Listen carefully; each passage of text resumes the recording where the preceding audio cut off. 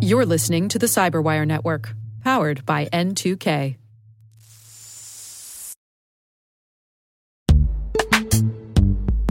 And now a word from our sponsor, Netskope. Netskope is a worldwide leader in SASE and Zero Trust. Its unified platform, Netskope One, provides optimized access and Zero Trust security for people, devices, and data anywhere they go, helping customers reduce risk, accelerate performance, and get unrivaled visibility into any cloud, web, and private application activity. To learn more about how Netskope helps customers be ready for anything on their SASE journey, visit netskope.com.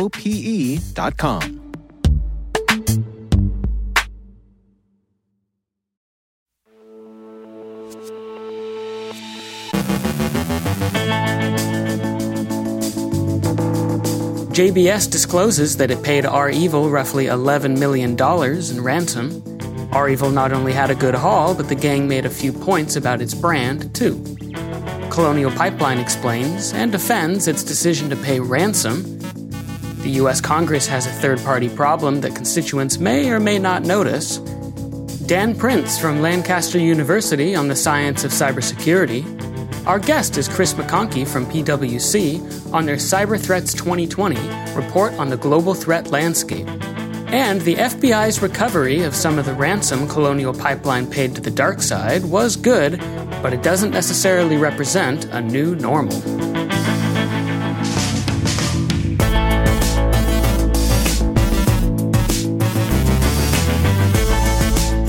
From the Cyberwire studios at Data Tribe, I'm Elliot Peltzman, filling in for Dave Bittner, with your Cyberwire summary for Thursday, June 10th, 2021.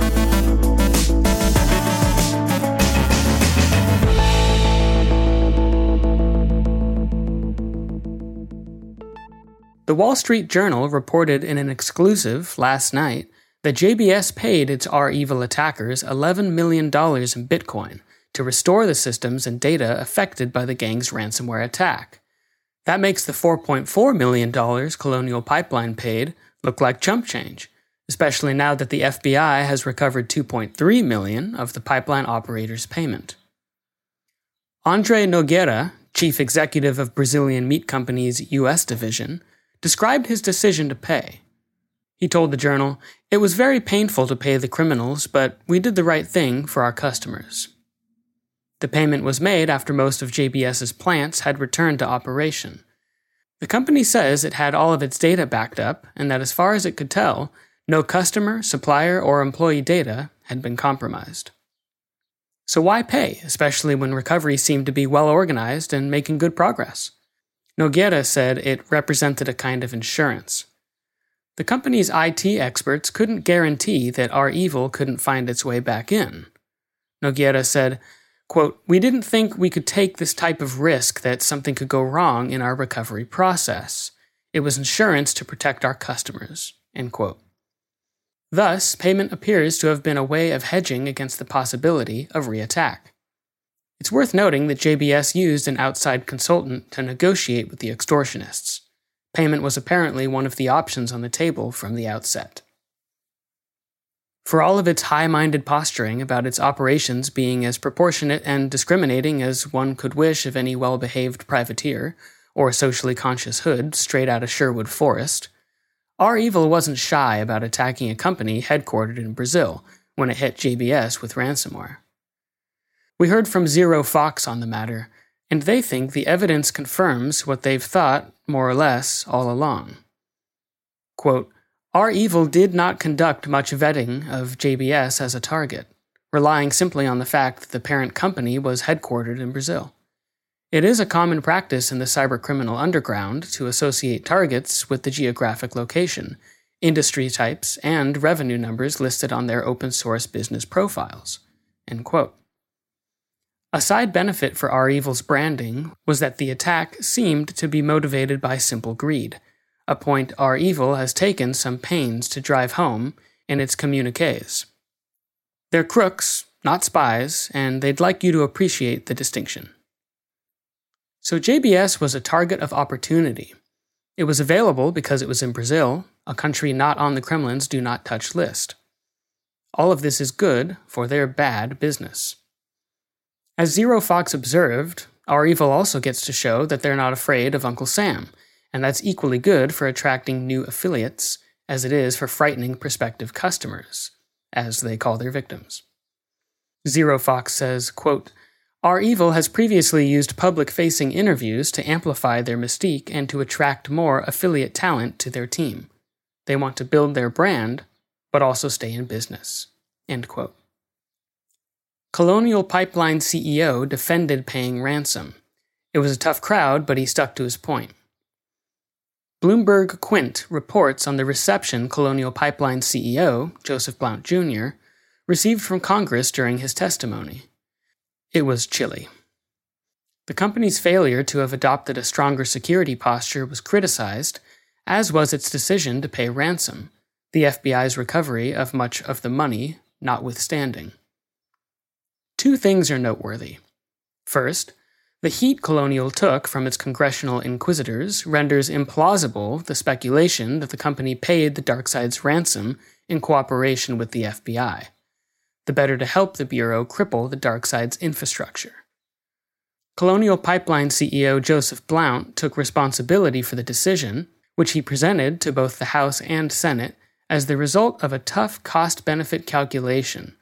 Effectively, he had no choice, he said, in view of the severe consequences of protracted disruption of fuel delivery. Blount said, quote, I know how critical our pipeline is to the country, and I put the interests of the country first. I made the decision to pay, and I made the decision to keep the information about the payment as confidential as possible. It was the hardest decision I've made in my 39 years in the energy industry. End quote. When asked how much worse things could have become had Colonial not paid the ransom, Blount answered, That's an unknown we probably don't want to know, and it may be an unknown we probably don't want to play out in a public forum. The second interesting thing about the testimony is the extent to which congressional attitudes about paying ransom have hardened, and how willing members of both houses are to criticize the private sector for lax security. It's only fair to mention, after the high dudgeon on display around Capitol Hill this week, that Congress itself has also had some cybersecurity issues. The Hill reports that iConstituent, a vendor that provides constituent management services, the elected officials' equivalent of CRM, to some 60 offices of both parties, was hit by ransomware, leaving members of Congress unable to contact their constituents for several weeks. Even Solons grapple with third-party risk. Good thing constituent service isn't really critical infrastructure. And finally, the FBI's recovery of about $2.3 million of the approximately $4.2 million Colonial Pipeline paid the Darkside is encouraging and a good thing. But as an email from Data Barracks, the UK-based business continuity and IT recovery shop, warned us this morning, you'd be unwise to assume that the feds or anyone else can be relied upon to do the same for you should you become an unwilling customer of a ransomware gang. For one thing, whatever the FBI did to recover the money, and it probably had to do with their ability to obtain a private key for the wallets whose contents the Bureau retrieved, you can't count on that being possible every time. For one thing, the crooks also learn from the school of hard knocks and are less likely to repeat whatever mistakes made the FBI's recovery operation possible. Data Barracks Managing Director Peter Grokut said, quote, These innovations by authorities are still new, so it takes a while for them to become properly established. There's also no guarantee the highest echelons of law enforcement will come to your aid if ransomware strikes, so it's dangerous to rely on it as a way out. End quote. It's better to prepare to defend yourself. We heard as much yesterday from FBI Special Agent Doug Doman of the Bureau's Boston Field Office during a Cato Networks webinar. You want to let the local FBI know when you've been attacked, but remember that they're not an incident response team. Incident response is fundamentally the affected organization's responsibility, and while the FBI will go after the bad guys, you should be prepared to do your own remediation and local, on-site investigation. So be prepared. Scout.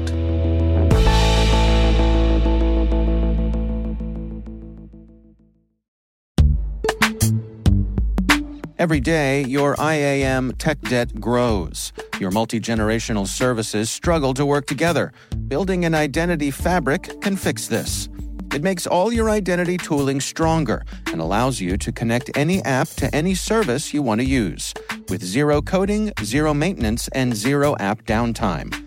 Strata's identity orchestration platform separates the identity logic from your applications, so you can optimize existing IAM tools and manage them in a single control plane.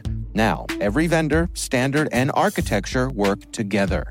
In short, building your identity fabric means you can secure your non-standard apps, keep your complex access policies, retire outdated IDPs, and modernize in record time.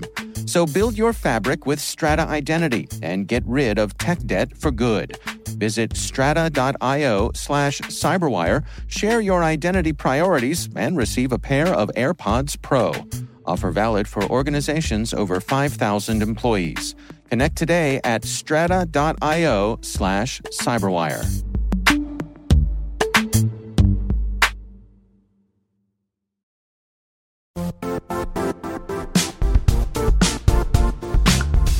The IT world used to be simpler.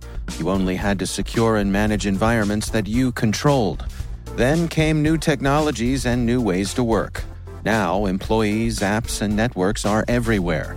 This means poor visibility, security gaps, and added risk.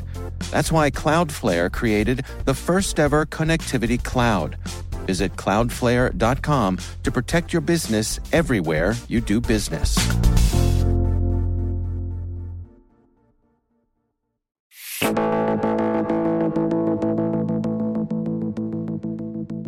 The team at PwC recently published their Cyber Threats 2020 Year in Retrospect annual report. Chris McConkey leads PwC's Cyber Threat Operations practice, and he joins us to share their findings.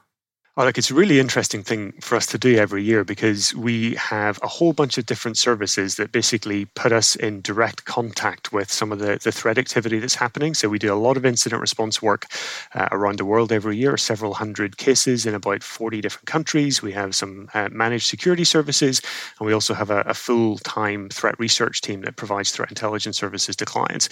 And so the Year in Retrospect report is really this thing that we try to do every probably February, March time, consolidating everything that we see across all of those different services and trying to link that together with the sort of big picture rationale for why is it happening, who's behind it, what do we think is going to happen next, and try to distill that down in a way that's actually something that we can publish and that's easily digestible by clients and other people that want to read stuff like that. You know, based on the information that you've gathered in this report, what's your outlook for the coming year? Where do you suppose we stand? Oh, I get a really hard one to pin down, just given how much stuff's happening at the minute. I know we saw a lot of stuff in 2020, but 2021 already looks like it's shaping up to be a year full of 0 days.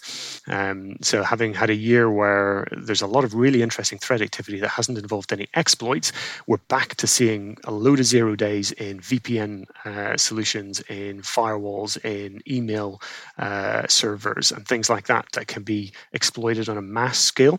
And actually, even the Exchange one recently is a really good example where that was privately held by a bunch of threat groups before it became publicly known. And as soon as it became publicly known, then you had the whole world and their dog piggybacking on it. So it doesn't really take long for people to look at what's being patched, pivot that round, and actually turn it into a usable exploit. And for internet-facing systems, that basically means you've got everybody trying to scan the whole internet to find vulnerable systems. So I think we will start seeing more and more of that stuff happening. And obviously, the criminals getting in on the ransomware game is going to continue. The supply chain side of things, I think we will see more of. Obviously, there's been some really sophisticated espionage stuff in that space, but we've seen previous instances of financially motivated groups doing the same thing as well, with the likes of Fin7 and Fin9 targeting supply chains before. So again, we might see more of that. And on the software supply chain side of things, I think we may see more of that as well. I don't know whether we'll see it on the same level of profile as the likes of SolarWinds. But for example, at the minute, there's one of the Chinese espionage actors that's inside a Russian software organization that's used by about 20% of Russian companies. So obviously from an espionage perspective rather than anything destructive. But again, that sort of stuff is happening, I think, more and more frequently. So from a threat perspective, I think we'll probably see a bit more of the same. From a defender's perspective, I guess one thing that was really interesting to see in 2020 was just the level of both cooperation and willingness from both government and private sector to start kind of naming and shaming some of the groups behind this. So I think that sort of lean forward posture in terms of being able to get some of the stuff in the public domain, follow it up with sanctions, those sorts of things is actually going to be really helpful in future as well. That's Chris McConkey from PwC.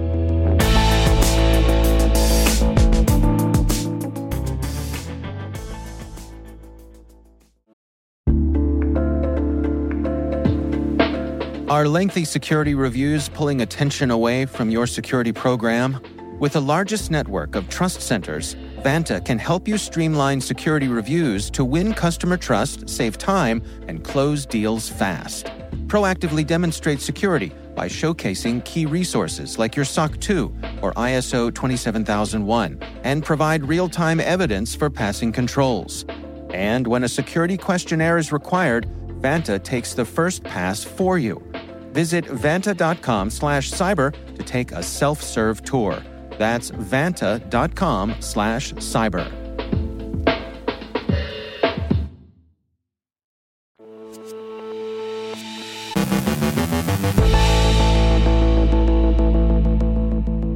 And I'm pleased to be joined once again by Daniel Prince. He's a senior lecturer in cybersecurity at Lancaster University.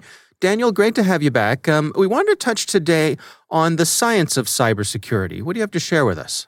Well, as you'd expect, being an academic in an academic institution in a science and technology faculty, I'm quite passionate about the scientific discipline and also exploring its role within cybersecurity, which is obviously my other research area. And one of the challenges that I see is actually the application of the scientific disciplines to many of the cybersecurity challenges that we see today. A lot of cybersecurity is almost grown up in an ad hoc or organic fashion around the problems and trying to solve the immediate problem, firefighting. And I think there's a lot to be learned from the application of scientific methodology to practices like penetration testing. And obviously we see a lot of scientific rigor in terms of practices around digital forensics. But there are some areas that I think we can really look at in terms of applying and understanding the different research methods that we have available from computer science and other disciplines and apply to some of the cybersecurity challenges that we have today. Tell me about that. What do you propose? So if we take, for example, penetration testing, which is a module that I'm kind of working on revising at the moment, so much of the material that we see at the moment is how do we break into a system? How do we run a port scan? How do we get to the endpoint of whatever the penetration test is? And we've traditionally taken the approach of teaching the underlying technologies and the sort of the main concepts of each of these types of attacks so they can be broadly applied. But if you think about what a penetration test is, it's a series of developing theories and then testing hypotheses. And you develop a theory about where there might be a weakness in the system, and you need to then test against that system. And what I think the sort of scientific rigor can bring to some of this is some formal methodologies, both in terms of quantitative and qualitative analysis of how do we apply these research methods to these particular problems so that we can learn and we can inform. And that's, I think, the important part is one of the key things around the scientific approach is that formal feedback part to help develop our knowledge base more broadly. So is this a matter of having a certain type of discipline overlaid onto the process? Yes, I think discipline is the right word. And I think it's also, again, tied with this idea of professionalism around cybersecurity, and by that I don't mean that people in the industry aren't and haven't been professional. I mean, it's about the increasing maturity within cybersecurity as a discipline. When I go back 10, 11 years, cybersecurity wasn't really a concept except in science fiction. And now it is a big industry. And I think the important part for us is to say, well, if we are creating these professional bodies to actually recognize professionalism, and we see that happening in the UK and in other countries, how do we ensure that those professionals are applying appropriate techniques, understanding the discipline, and what does that discipline mean? We can't just take existing research techniques and methods and just apply them directly. We have to understand how they need to be adapted for the particular research and practical applications that we do within cybersecurity, and we have to situate it within that context. I mean, could we see things like peer review come into play?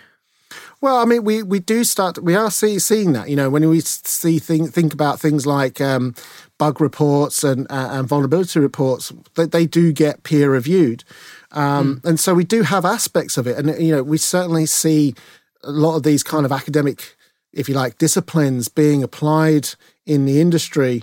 And I think there's just more that we can do. And this was recognised back in 5 or 6 years ago in the UK, when there was a national investment into a research institute for the science of cybersecurity, deliberately to start to really transform the practice of cybersecurity from best practice to kind of scientifically accurate and rigorous approaches.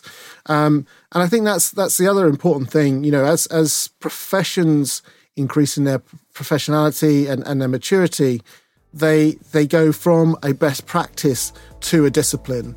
And I think understanding how we can take the best of scientific disciplines and apply them to this emergent industry and a significant growth industry will add a significant amount of benefit for everybody involved. All right. Well, Daniel Prince, thanks for joining us.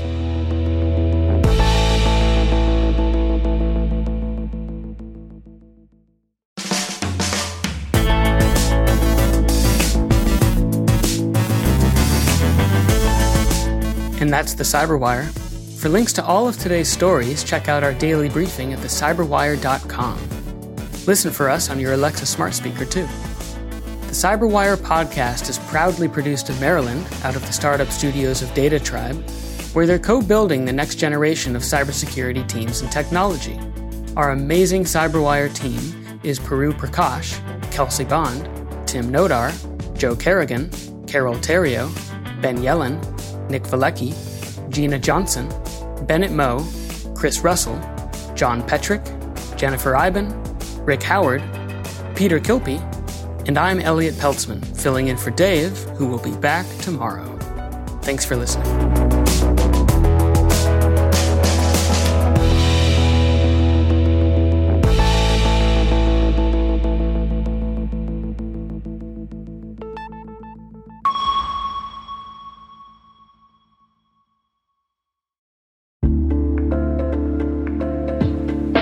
Hi, everybody. It's Maria Varmazes here, your host over at T-Minus Space Daily, and sometimes a guest on Hacking Humans, too.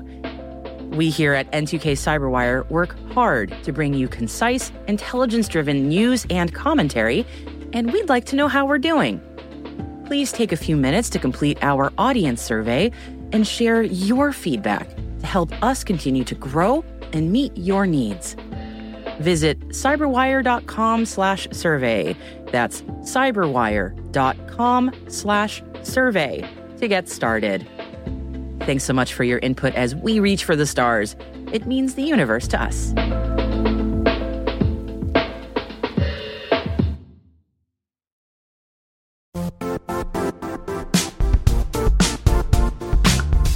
And now, a word from our sponsor, Zscaler, the leader in cloud security.